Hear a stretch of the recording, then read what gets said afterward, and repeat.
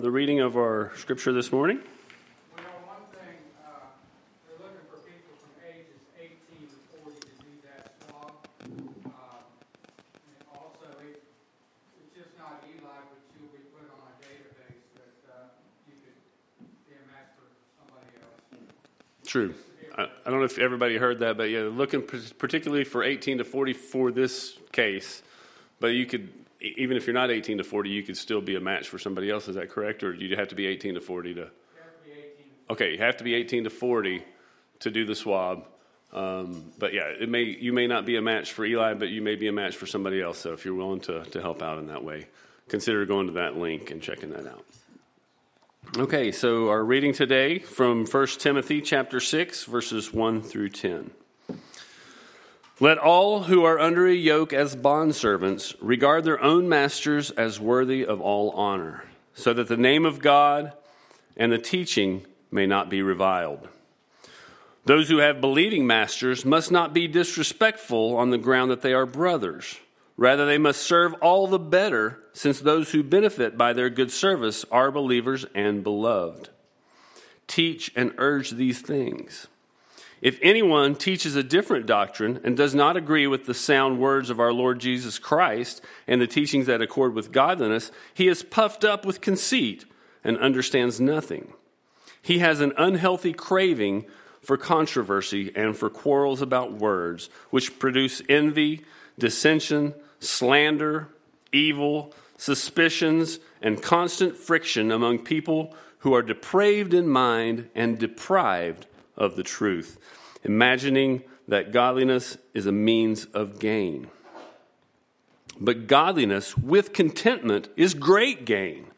For we brought nothing into the world, and we cannot take anything out of the world. But if we have food and clothing, with these we will be content. But those who desire to be rich fall into temptation, into a snare, into many senseless and harmful desires that plunge people into ruin and destruction. For the love of money is a root of all kinds of evils. It is through this craving that some have wandered away from the faith and pierced themselves with many pangs. You may be seated.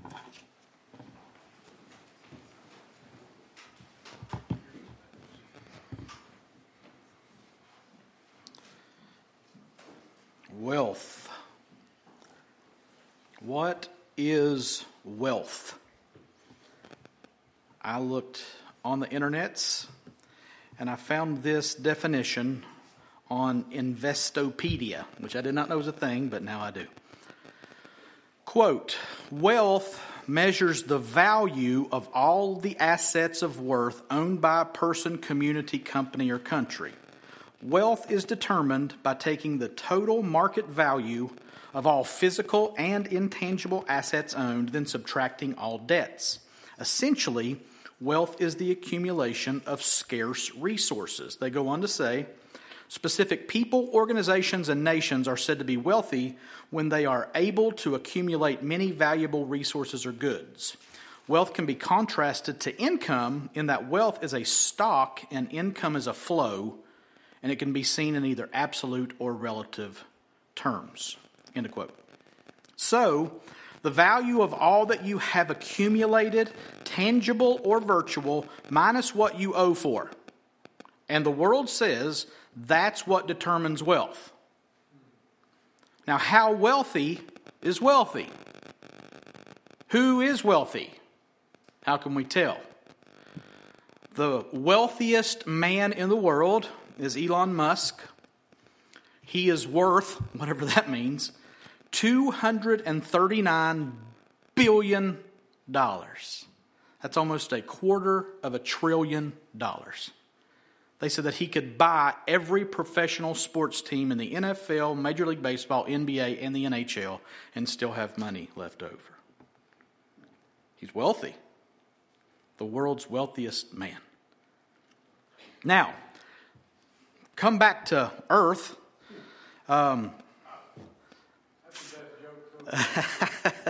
Following a section in 1 Timothy, as we worked through 1 Timothy, the last thing we looked at was a section that talked about honoring elders. financially supporting elders. Look at what Paul addresses next in his letter to Timothy. He addresses slaves, people seeking gain through religious activity, and the desire to be rich. Now, this could have very, very, very easily been 3 messages in this passage.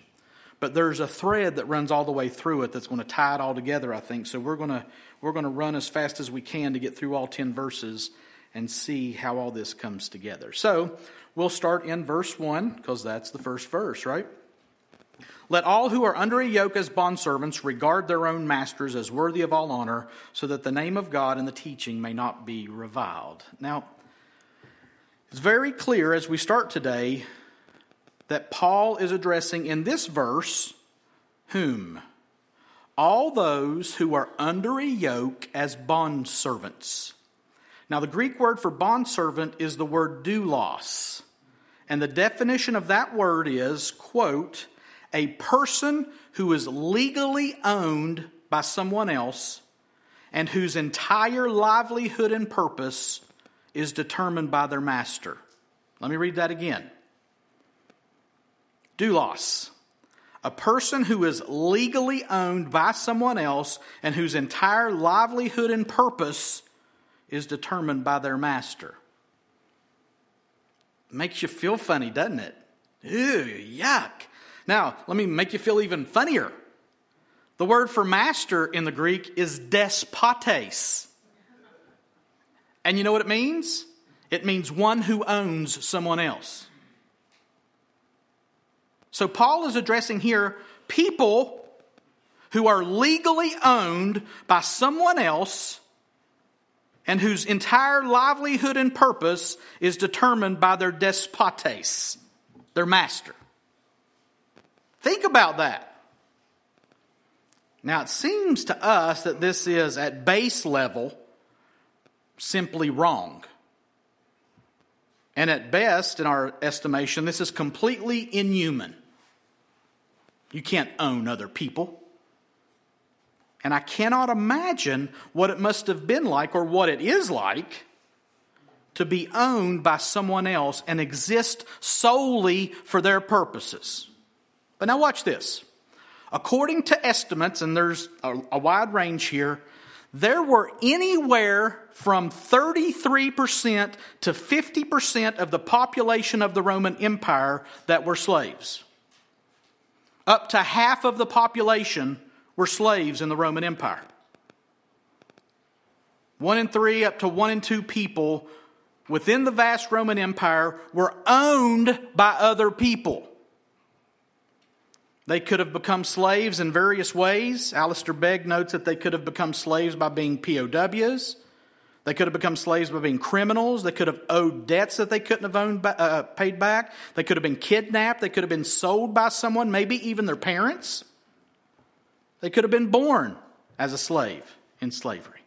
And see, we have a problem here in America processing this because we don't see it in our day, but also the only slavery that we think about and know about is the chattel slavery of the early days of America, where we were shipping people, specifically mostly from West Africa, over here and using them as forced laborers.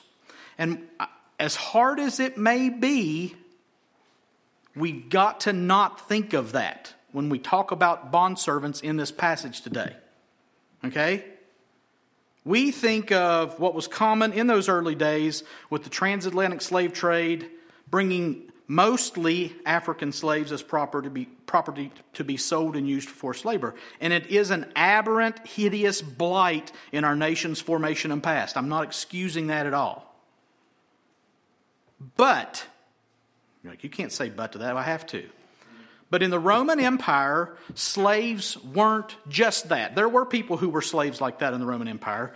Many slaves in the Roman Empire were professionals, even being doctors, lawyers, teachers, or a vast array of other roles in the civic and economic life of their day. And again, I'm not trying to minimize it, but it's important that we get Paul right here. Paul is not advocating for slavery in any form, but he knew well its reality in his world. He knew the crowd to which he was writing. So he urges him in this letter to address those who were slaves in Ephesus and how to conduct themselves. And note, he doesn't urge Timothy to start a revolt and free these people. And neither did Jesus. Paul does say in other passages, like 1 Corinthians 7 and in Philemon, that if slaves can obtain their freedom, they should. And if people own slaves, it would be good to free them. But he also says, if you're a slave when you're converted, don't seek to not be a slave. Remain a slave. And remember, Paul is addressing persistent problems in the Ephesian church in this letter to Timothy. And so it would seem that slaves were unsettled and they were disrespecting their masters, maybe asserting their displeasure with their situation. So Paul says what? You have a right to be upset. You should revolt against your masters. He doesn't say that. What Paul says is, do what you do. Be who you are and know what the goal is in doing and being those things. And here, at first in this passage, these people are slaves. And how are those slaves to live? What are they to do? Paul says they are to regard their own masters as worthy of all honor. Now again, take that in for a second. All right, all you slaves in Ephesus, honor your masters. Count that person that owns you as worthy of all honor. That word honor keeps coming up here in 1 Timothy, doesn't it? We've said it means reverence and financial support. So how does that apply here? A slave is to regard their master as worthy of all honor. Contextually, it's obvious that this is not about paying their owners. They can't, or they wouldn't be slaves. So Paul is saying that these slaves are to hold their owners in high regard, worthy of respect and obedience, and serve for the payment that they will receive. Your service and your heart show your honor. So note that. This is not Paul saying do a good job for them, even though that's surely implied, but instead it's Paul telling these slaves that their attitude, their heart towards their owners is to be one of reverence and respect. Check your heart, slaves, and make sure they're pure towards those people who own you. Check your heart, slaves, and show all honor to the people who are your masters, who own you, and who you exist for the sole purpose of doing what they want you to do. Christianity is a miracle. How in the world could this actually be a thing? How many of you like your bosses?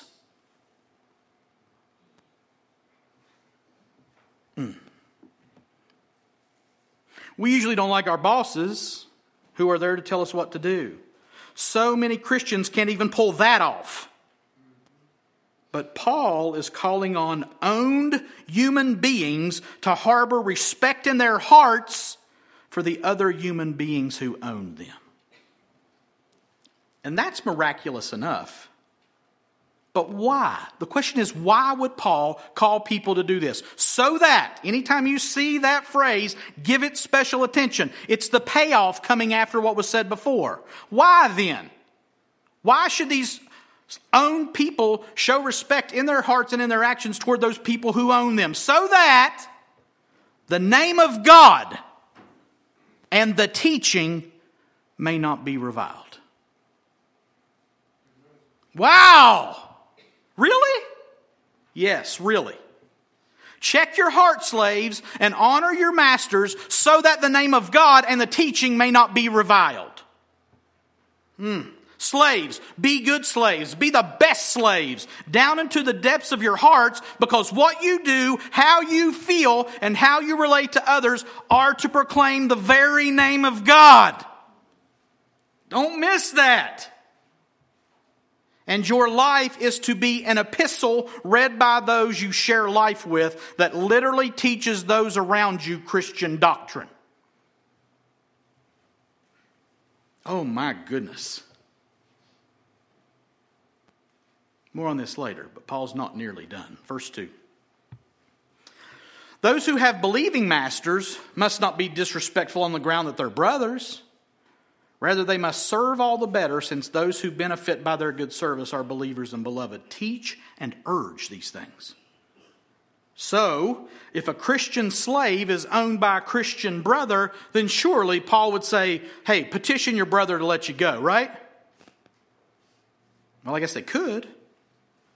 But instead of seeking an alteration in the situation, the slave is to see his role and his master's role and not use their kinship in Christ as a reason to disrespect their owners. Conversely, they're to double their efforts since their masters are believers and beloved. Honor and respect any owner, slave, but double down and serve and honor all the more if your owner worships the same God as you. All the more if your owner is owned by the same Christ as you. And it really just, I just want to look and say, are you kidding me, Paul? Really? Nope. Not kidding. Matter of fact, teach and urge these things, he says. He's commanding Timothy to teach these things not as suggestions if it's convenient for people, but to put them forth as clear apostolic God-breathed teaching that should be urgent to the teachers and those they're teaching. This is a big deal. That's not to be soft-pedaled and apologized for, but instead should be heralded and clearly articulated as the very words of God. No wiggle room.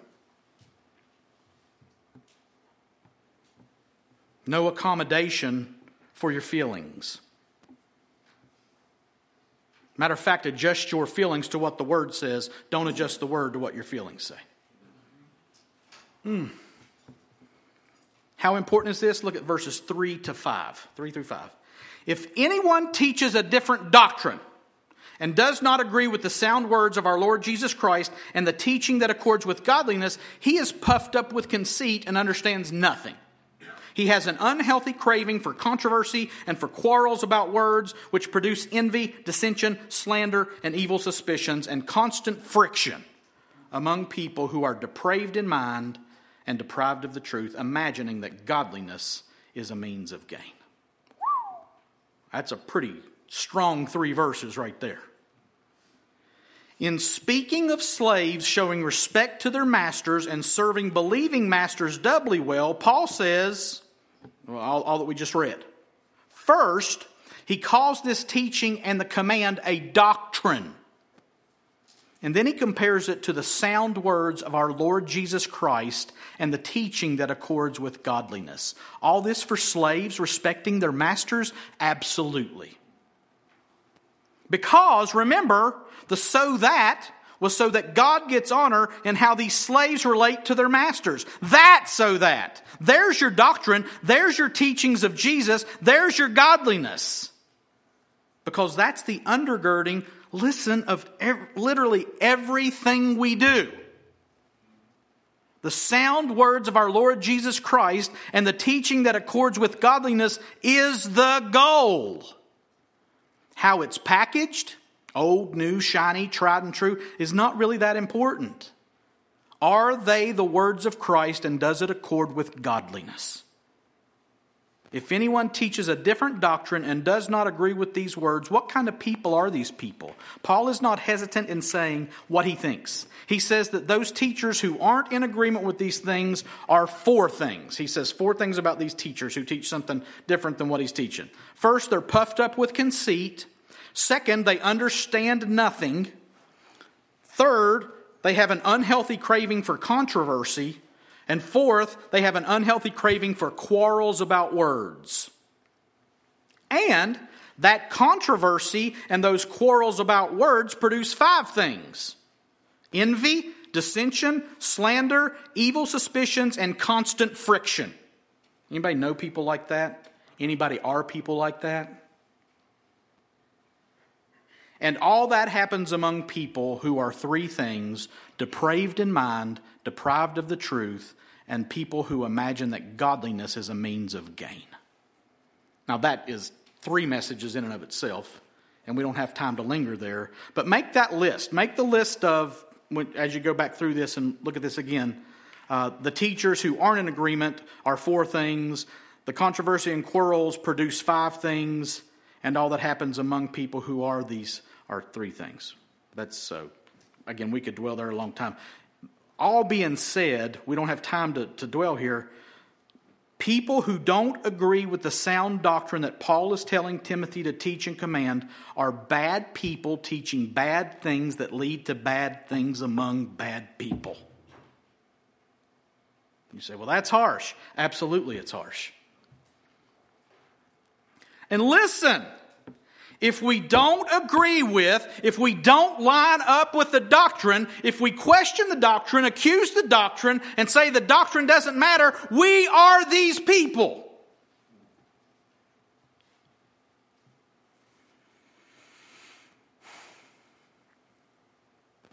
Is this how the people of God are supposed to sound? Absolutely not. Is this how I sound? Is this how you sound? Is this how we sound? Arguing about everything all the time. Especially, that's not what the Bible means. And it's different in our day and time. And our culture is different than that culture. We don't have slaves anymore. We're all slaves.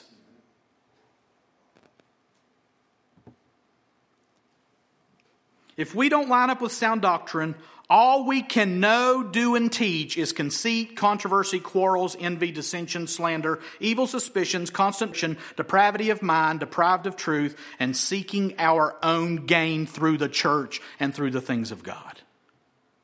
And yeah, that's bad. But there is a means for gain in our life with Christ. And gain sets the tone for the next 2 verses, verses 6 and 7. But godliness with contentment is great gain. For we brought nothing into the world, and we cannot take anything out of the world. And so here we come to it. We don't seek to be godly for our gain in material wealth. We don't serve God to build our kingdom. But godliness with contentment is great gain. And this word contentment is the thread that runs through all of this. Slaves should be content. False teachers need to learn contentment with the doctrine. Those seeking to be rich and love money, in the coming verses, need to find contentment outside of money. So what is contentment? How would you define it? The Greek word is, I do have it up here. Autarkia. Sounds like a vehicle, right? Let's go get it in the Artakia. 2 times in the New Testament, sufficiency once and contentment once. And listen to this. Tell me if you want contentment after hearing this. A perfect condition of life in which no aid or support is needed. Sufficiency of the necessities of life, a mind contented with its lot. Contentment. Alistair Begg described it as satisfaction with what you have and a lack of desire for what you don't have. Which leads me to ask, am I content? Are you content? Because Paul is telling Timothy that godliness, being like God, doing godly things, when paired with contentment, is great gain. If you're godly and have a contented mind, you don't even want anything else. What do you want? Nothing. I've got it all. Have you ever found a time in your life where you were just like, I've got it all? I've got everything I need. I've got everything I want. What if you could? What if you could be there? What if you could live there? Where you need and you want nothing because you've got it all. While the greedy, arrogant folk seek more and more, creating divisions and conflicts, godly, contented people have the very things they desire. They've gained it all. It's not about getting things, but rather removing desires for those things that we used to previously want. You want gain? Learn contentment with godliness.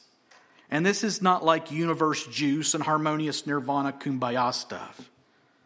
This is the very purpose of our existence as image bearers of God.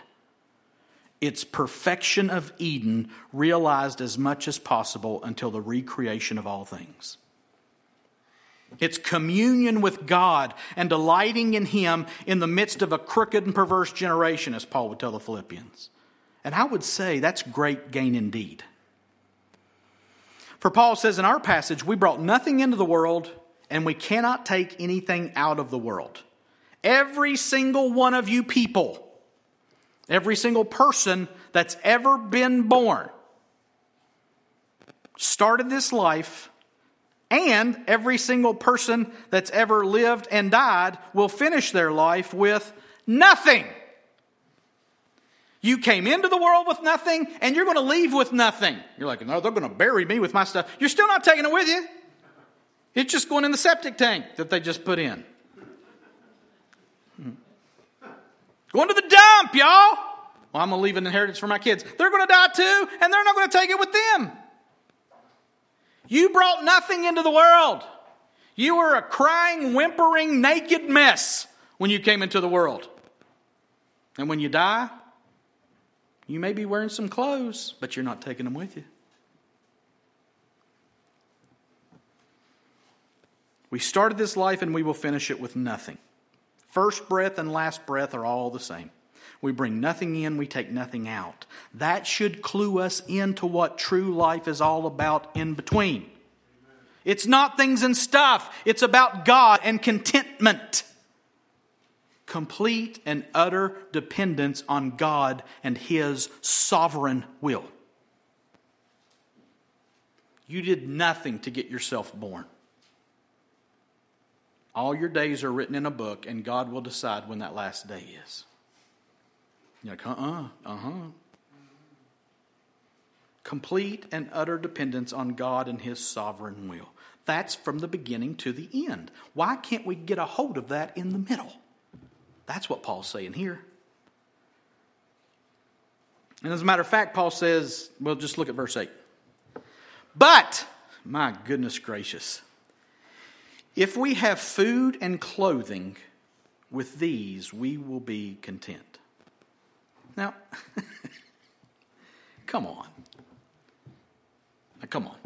Right? Now, there's contentment, and then there's contentment. I want other people to be content. But I want to be content. Godliness with contentment is great gain. We're born with nothing and we die with nothing. But if we have food and clothing, with these we will be content. Now, I've searched the Greek words, and I've searched the commentaries, and I've listened to people, and you know what this means? It means if we've got food and clothing, then we're content. If we have nothing else but food and clothing, content.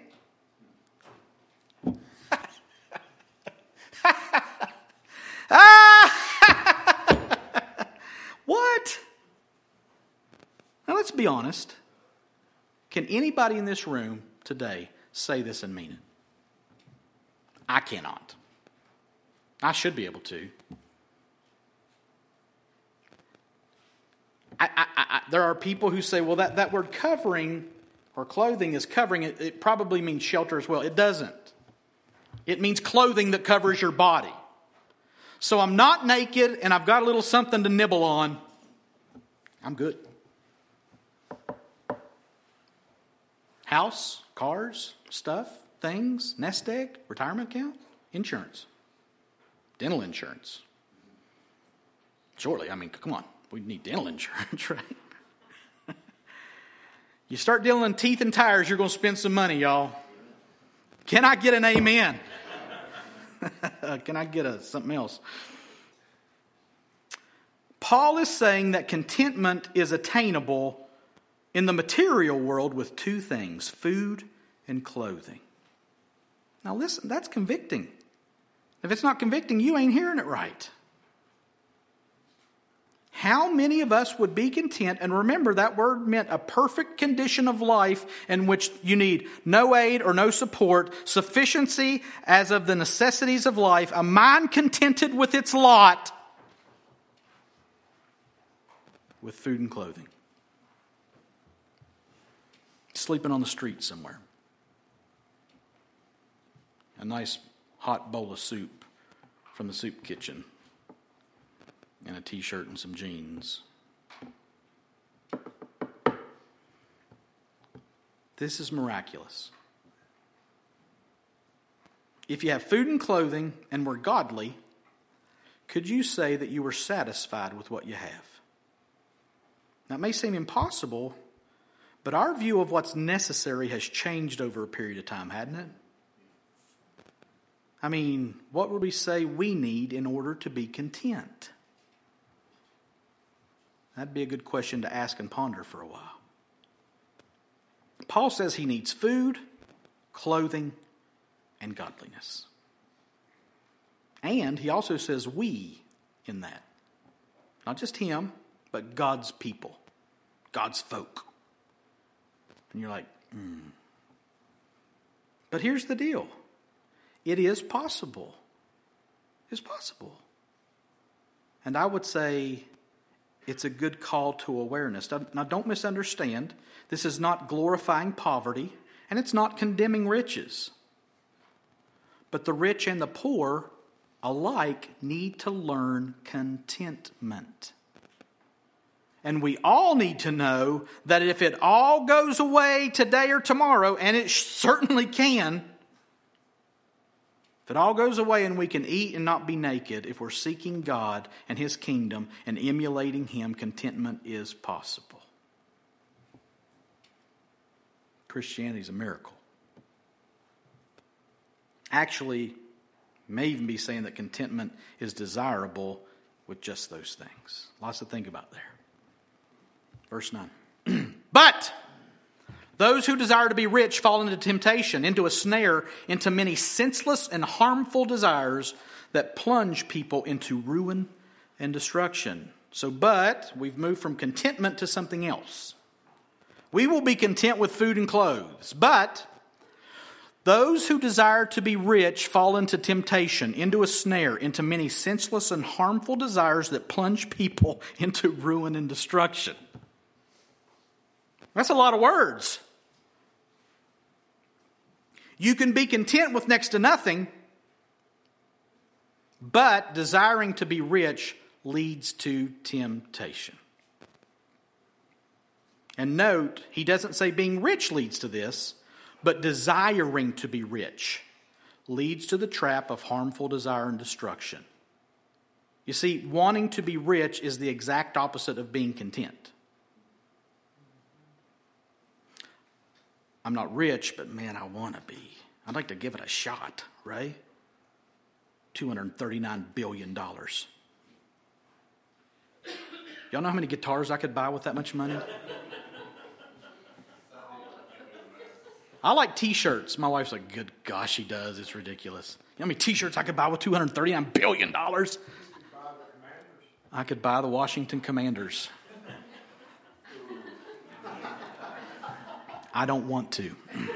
I'm content without the Commanders. Thank you very much. Dadgummit.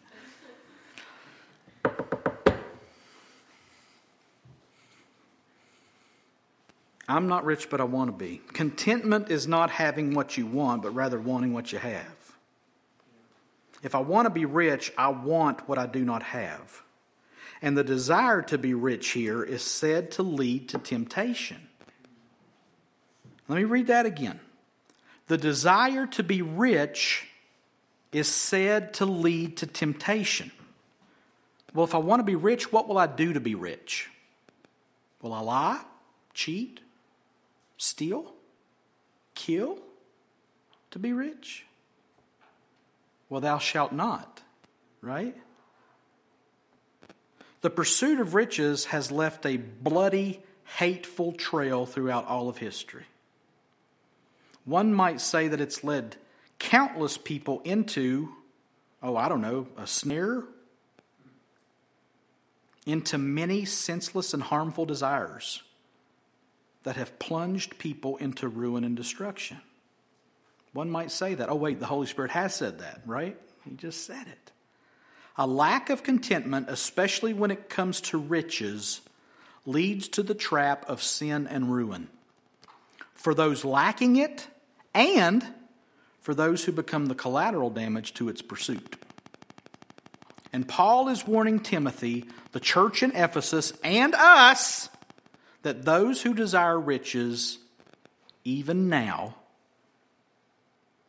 fall into a snare, fall into temptation, fall into many senseless and harmful desires that plunge people into ruin and destruction.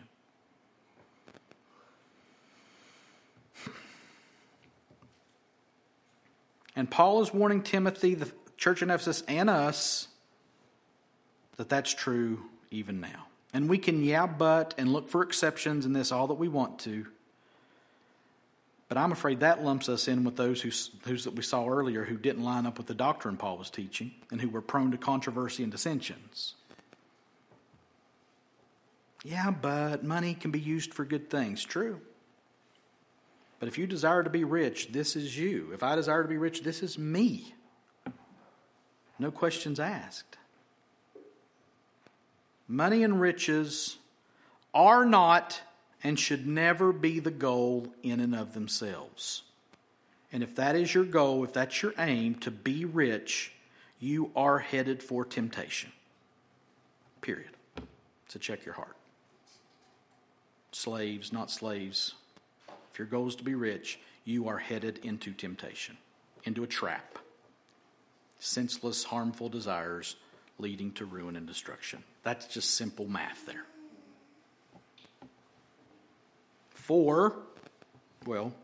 Verse 10. For the love of money is a root of all kinds of evils. It is through this craving that some have wandered away from the faith and pierced themselves with many pangs. This verse. You've heard this one, right? We've heard it lots of times, haven't we? Or at least the first part, or the first part misquoted, or the first part generalized or something. And I guess, really to boil it down, we've probably heard in the past that what? Money is the root of all evil. Or the love of money is the root of all evil. When what it says is, for, coming out of the previous verse, talking about many people seeking riches and falling into a snare, that happens for the love of money is a root of all kinds of evils. Now that's a really big statement. And it was actually a common proverb in Paul's day, according to commentator Philip Towner. One that was well known and oft repeated. So Paul wasn't saying something these people hadn't heard before. It was a proverb that was quoted and oft repeated in that culture. And it's really self-explanatory, right? If someone loves money, it's the beginnings of all kinds of possible evils in their lives. And note, he doesn't say that having money is the root of all evils. This is not having money, but loving money. There are many wealthy people who love God and honor Him with their wealth. But those wealthy people who don't love their money. And that's possible. And it's possible to be wealthy and not love your money. But it is a constant danger to the rich, the poor, the slave, the master, and all those in between to develop a love for money that brings with it the possibility, nay, I would say the surefire probability of all kinds of evils. Again, lying, cheating, stealing, killing, coveting, arrogance, pride, jealousy, self-evils, self-pity. These and many more are the possible fruits that have its roots in the love of money. Watch your heart, church. And Paul finishes our passage today by saying, it is through this craving, the love of money, that some have wandered away from the faith and pierced themselves with many pangs. All kinds of evils is bad enough, but by craving money, some have done what? They've wandered away from the faith. This is a top-tier emergency. Some people have found the claims of the God of the universe lacking in comparison to their love of money. And they have forsaken Christ for cash. Jesus, nah, give me money. I love money. I want more of it. The old Rockefeller quote, how much is enough? Just a little bit more. I'm going to pursue money. And how does that turn out? Well, in the here and now, they have pierced themselves with many pangs. The word pangs means sorrow, consuming grief, and pain. You ever hear all the stories of the people who won the lottery and it ruined their lives? Literally people dying and being killed and kidnapped, and people being disowned, and your family deserting you because you weren't sharing your money with them. Sorrow, consuming grief and pain. They've forsaken the God who is a consuming fire and have been consumed by grief, sorrow, and pain instead. That's the outcome of loving money. Don't play with it. Don't entertain it. And again, I'm not talking about money in and of itself, but the love of it. The pursuit of it as a means of finding joy and satisfaction. It will not just disappoint you, it will destroy you. If the love of money is in your heart, Paul tells Timothy and us, the Holy Spirit says to us, and he's not whispering, he's shouting, if the love of money is in your heart, you are in grave danger. He had seen it firsthand. So have we, right? And I know that there's just that little gnawing thing in the back of our heads and in the forefront of our hearts that says, but man, I'd still like to try it. Because that would make me comfortable. And there's the God that we worship in our culture. Comfort. We're not seeking contentment, we're seeking comfort. And more comfort, and more comfort, and more comfort, and more comfort. And if I get a little bit more comfort, then I'm going to want more comfort. Whereas contentment says, if I've got food and clothes with godliness, I've got great gain. Let me tell you what, y'all, that's a tough passage. Not tough to figure out. I believe anybody in here could sit down and read this and say exactly what it means without difficulty. I also think I don't know of anybody in here who could say, yeah, I'm good here. I don't really need this word. So we turn to application. 3 C's. And I know there are 7 C's, but we're just going to cover 3 of them this morning.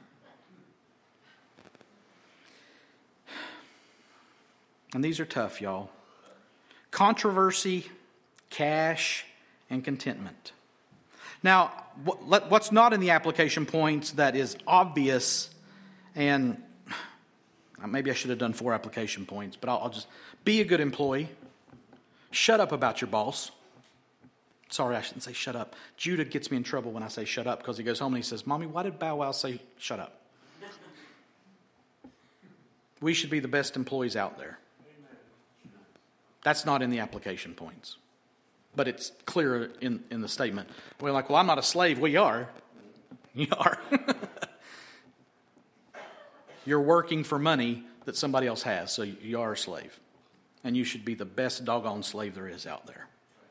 And your life and your ministry in your job, which is a ministry, the doctrine of vocation is clear, and thank God for the Reformation that Luther and those guys clearly showed that. You don't have to be cloistered somewhere, withdrawn from the world to have a ministry. You go out and you work, and you let your life be that daily epistle read by men that says, that's the best doggone employee I got.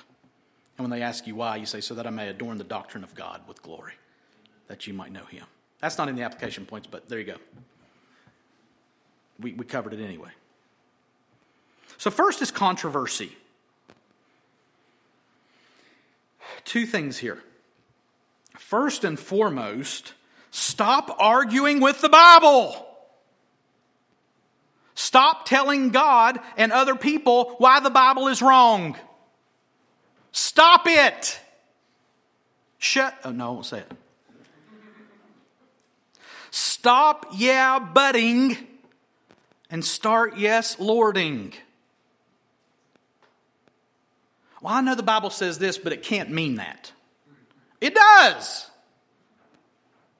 God wouldn't tell people to be good slaves. He does. God wouldn't condone people owning other people. Masters, be good masters. Slaves, be good slaves. And we go, oh, yeah, but. No, stop it. And what we covered here today, the person who does this is puffed up with conceit and understands nothing. He has an unhealthy craving for controversy and for quarrels about words which produce envy, slander. Oh, my thing switched on me. Which produce envy, dissension, slander, evil suspicions, and constant friction among people who are depraved in mind and deprived of the truth, imagining that godliness is a means of gain. Stop telling the Bible why it's wrong. Stop trying to explain away the clear doctrine because it doesn't make you comfortable. Conform your life to the doctrine. Don't conform the doctrine to your life. That's part A of controversy. The second is this. My goodness gracious. We live in a world that thrives on controversy. That thrives on dissensions and envy and slander and evil suspicions. Father, forgive me, I have sinned. I posted something on Facebook yesterday. And it was controversial.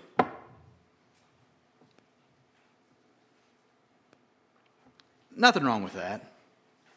But me seeking that controversy, there's something wrong with that. And I remember being the guy who used to post things on Facebook to start an argument.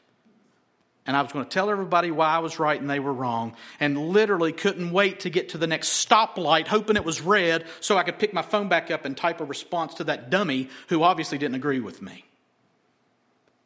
I don't do that anymore. And again, I should not have posted that yesterday. It's not worth it. It's just not worth it. We're so prone to controversy in our culture. News, politics, in our jobs. Our boss is a jerk, and let me tell you 20 reasons why.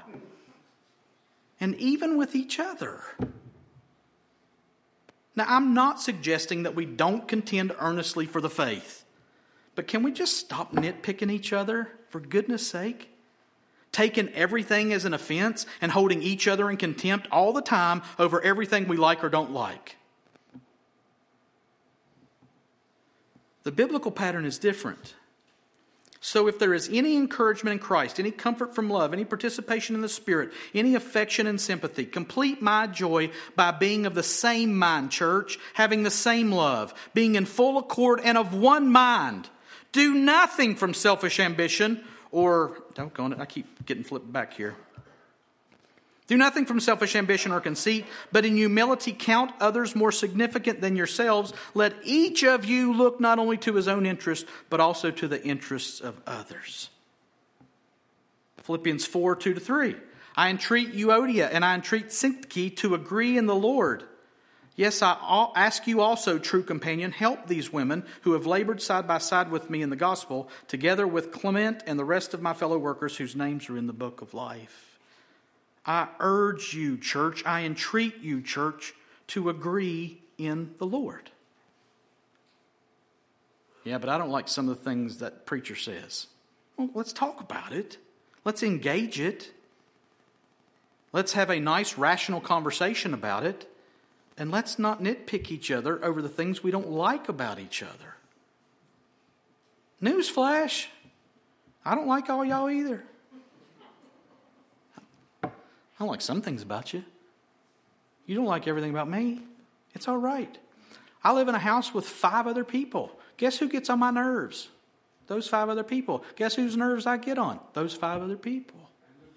And that dog who I love and would strangle sometimes. You didn't have to bring that up, Don. Thank you. Watch this, though, quickly. I know I'm about out of time. I keep getting them. When one of you has a grievance against another, does he dare go to law before the unrighteous instead of the saints? This is going on in Corinth. Or do you not know that the saints will judge the world? And if the world is to be judged by you, are you incompetent to trial trivial cases? Do you not know that we are to judge angels? How much more then matters pertaining to this life? So if you have such cases, why do you lay them before those who have no standing in the church? I say this to your shame. Can it be that there is no one among you wise enough to settle a dispute between the brothers? Watch this. But brother goes to law against brother. Dadgummit, this keeps going back. If y'all click, I'm going to read off of here. Brother goes to law against brother. And that before unbelievers, to have lawsuits at all with one another is already a defeat for you. Why not rather suffer wrong? Why not rather just be defrauded? But you yourselves wrong and defraud even your own brothers. The Holy Spirit through Paul just said, it's okay to be wronged. Deal with it. And love your brother. And settle it. Don't go to somebody else and so-and-so, blah, blah, blah, so-and-so. Can you believe that? No, I can't believe it. Wow. Blah, blah, blah, blah, blah. How about you go to your brother and say, that bothers me. That offends me. And we need to talk about it. Or why not just rather be wronged and forgive your brother and walk away and love him? Well, that's just not right. Why not rather just be defrauded? You can take it. You can have it. It doesn't matter. Because what's more important is that I love you and serve you. And I do all things without grumbling and complaining. Oh, but we're prone to controversy. Alistair Begg says, when I'm concerned about my name, my rights, my just deserts, then I am at my least useful in the kingdom of heaven. When I am concerned about my name, my rights, my just deserts, then I am at my least useful in the kingdom of heaven. Let's not be people given to controversy, especially here. That's controversy. Cash. Money, right? What do we do with money? Give it all away? I don't think that's the answer. But be careful. Money is rooted in the world's system. And the world is our what? Our enemy. There is no sin or righteousness in wealth or poverty. But Paul was clear in this passage today that the love of money is a root of all kinds of evil, and those who desire to get rich fall into temptation, into a snare, into many senseless and harmful desires that plunge people into ruin and destruction. Check your heart for the love of money. Scour every corner of your life looking for the love of money and throw it out.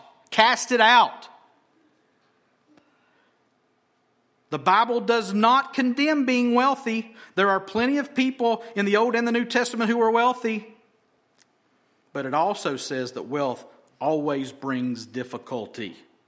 John Piper says this, my guess is a lot of rich people object immediately saying something like, no, it says the love of money is the root of all evil. Money's not bad. To which Piper says, excuse me? It's harder for a rich man to enter the kingdom of God, period, not a rich man who loves his money. It's harder for a rich man to enter the kingdom of heaven than it is for a camel to go through the eye of a needle. Money is dangerous. If you have it and depend on it, it will kill you. If you don't have it and crave it, it will kill you. Money can kill us because it reveals our hearts. End of quote. The account that he's referencing there as far as harder for a rich man to enter the kingdom is in Matthew, Mark, and Luke. And the end of the passage in Mark says this, and Jesus, looking at him, the rich young ruler, loved him and said, you lack one thing. Go sell all that you have and give to the poor, and you'll have treasure in heaven, and come follow me. Disheartened by the saying, he went away sorrowful, for he had great possessions. And Jesus looked around and said to his disciples, how difficult it will be for those who have wealth to enter the kingdom of God. And the disciples were amazed at his words. But Jesus said to them again, children, how difficult it is to enter the kingdom of God. It's easier for a camel to go through the eye of a needle than for a rich person to enter the kingdom of God. And they were exceedingly astonished and said to him, then who can be saved? Jesus looked at them and said, with man it is impossible, but not with God, for all things are possible with God. Listen, we have to navigate a world where money is a necessary thing. But may we navigate in the power of the Holy Spirit that thing doesn't become a necessary evil that we love. May we not go away from Jesus sorrowful since we have had great possessions or money or what the world calls wealth. Controversy, cash, finally, the big word, contentment. From this passage and from the rest of Scripture, it is a high calling and a possibility in the Holy Spirit to be content in the situation that you are in. If you are a slave, contentment helps a slave work hard for his master. If you're given to controversy, contentment gets people's eyes off of strife and contention. If you love money, contentment can keep us from the love of money. I wish I had a different job. I wish I was a baller. I wish I was taller. I wish blah, blah, blah. I'm 5'6". Actually, it's like 5.98 something or other.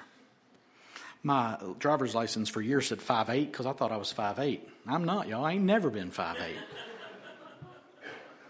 Even in my tallest Crocs, I'm not 5'8". Can I be content being short? Sure. Am I always? No. Can you learn contentment? And the scriptural answer is a resounding yes. Yes. Philippians 2, 1-8. Watch this. So if there's any encouragement in Christ, any comfort from love, any participation in the Spirit, any affection and sympathy, complete my joy by being of the same mind, having the same love, being in full accord and of one mind. Do nothing from selfish ambition or conceit, but in humility count others more significant than yourselves. Let each of you look not only to his own interests, but also to the interests of others. Have this mind among yourselves, which is yours in Christ Jesus, who though he was in the form of God, did not count equality with God a thing to be grasped, but emptied himself by taking the form of a servant, being born in the likeness of men, and being found in human form, he humbled himself by becoming obedient to the point of death, even death on a cross. You think Jesus was content? You bet your hindquarters he was. And he served everybody to the point of death, thinking more of them than he did of his own rights, his own privileges, his own godness. Now, he never gave up his godness, but he became obedient to the point of death. So Paul says, if there's any comfort from love, participation in the Spirit, any affection and sympathy, complete my joy by being of that same mind.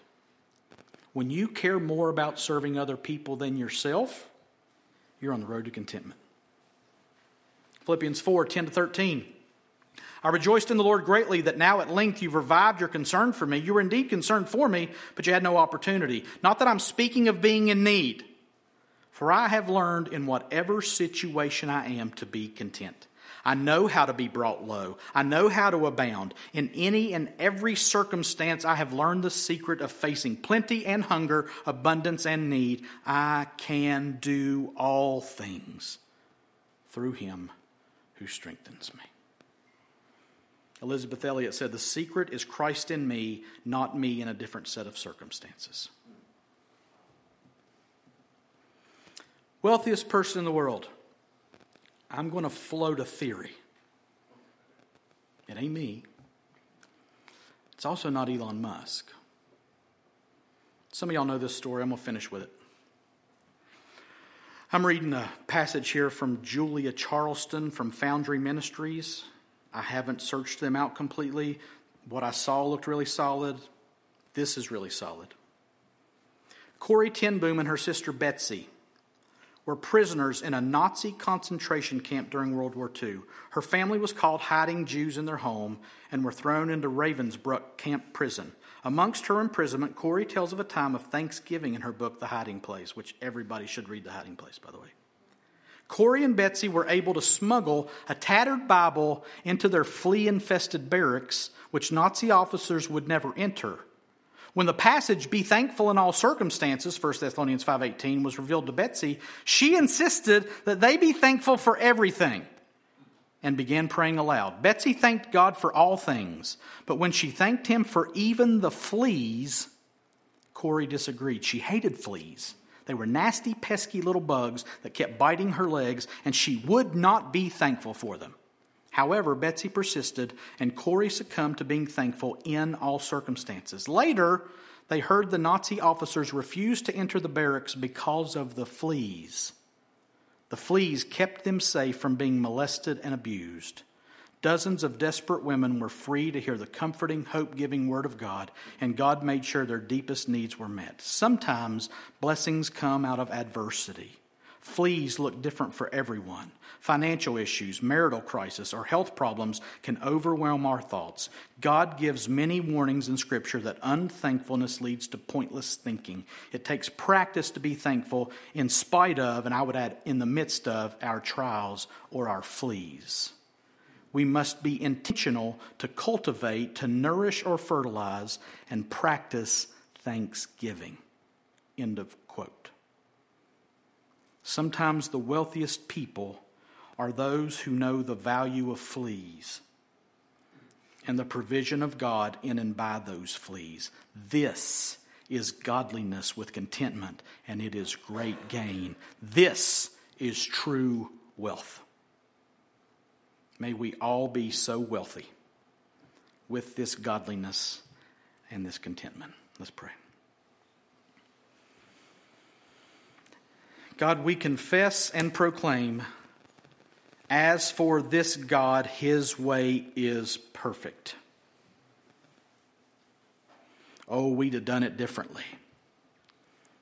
Bless me, Lord, means make me more comfortable more often than not to us. But God, may our prayer for contentment be the true blessing that we desire.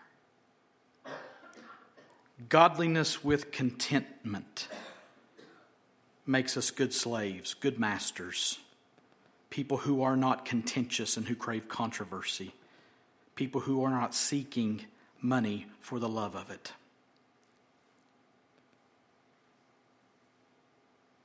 God, teach us this contentment and your perfect plan in the midst of it all. We ask it in Jesus' name, and amen. Would you stand and receive a benediction? Now to him who is able to keep you from stumbling and to present you blameless before the presence of his glory with great joy, to the only God our Savior, through Jesus Christ our Lord, be glory, majesty, dominion, and authority before all time, and now and forever. And all God's people said, amen. You're dismissed, but stay and eat breakfast with us.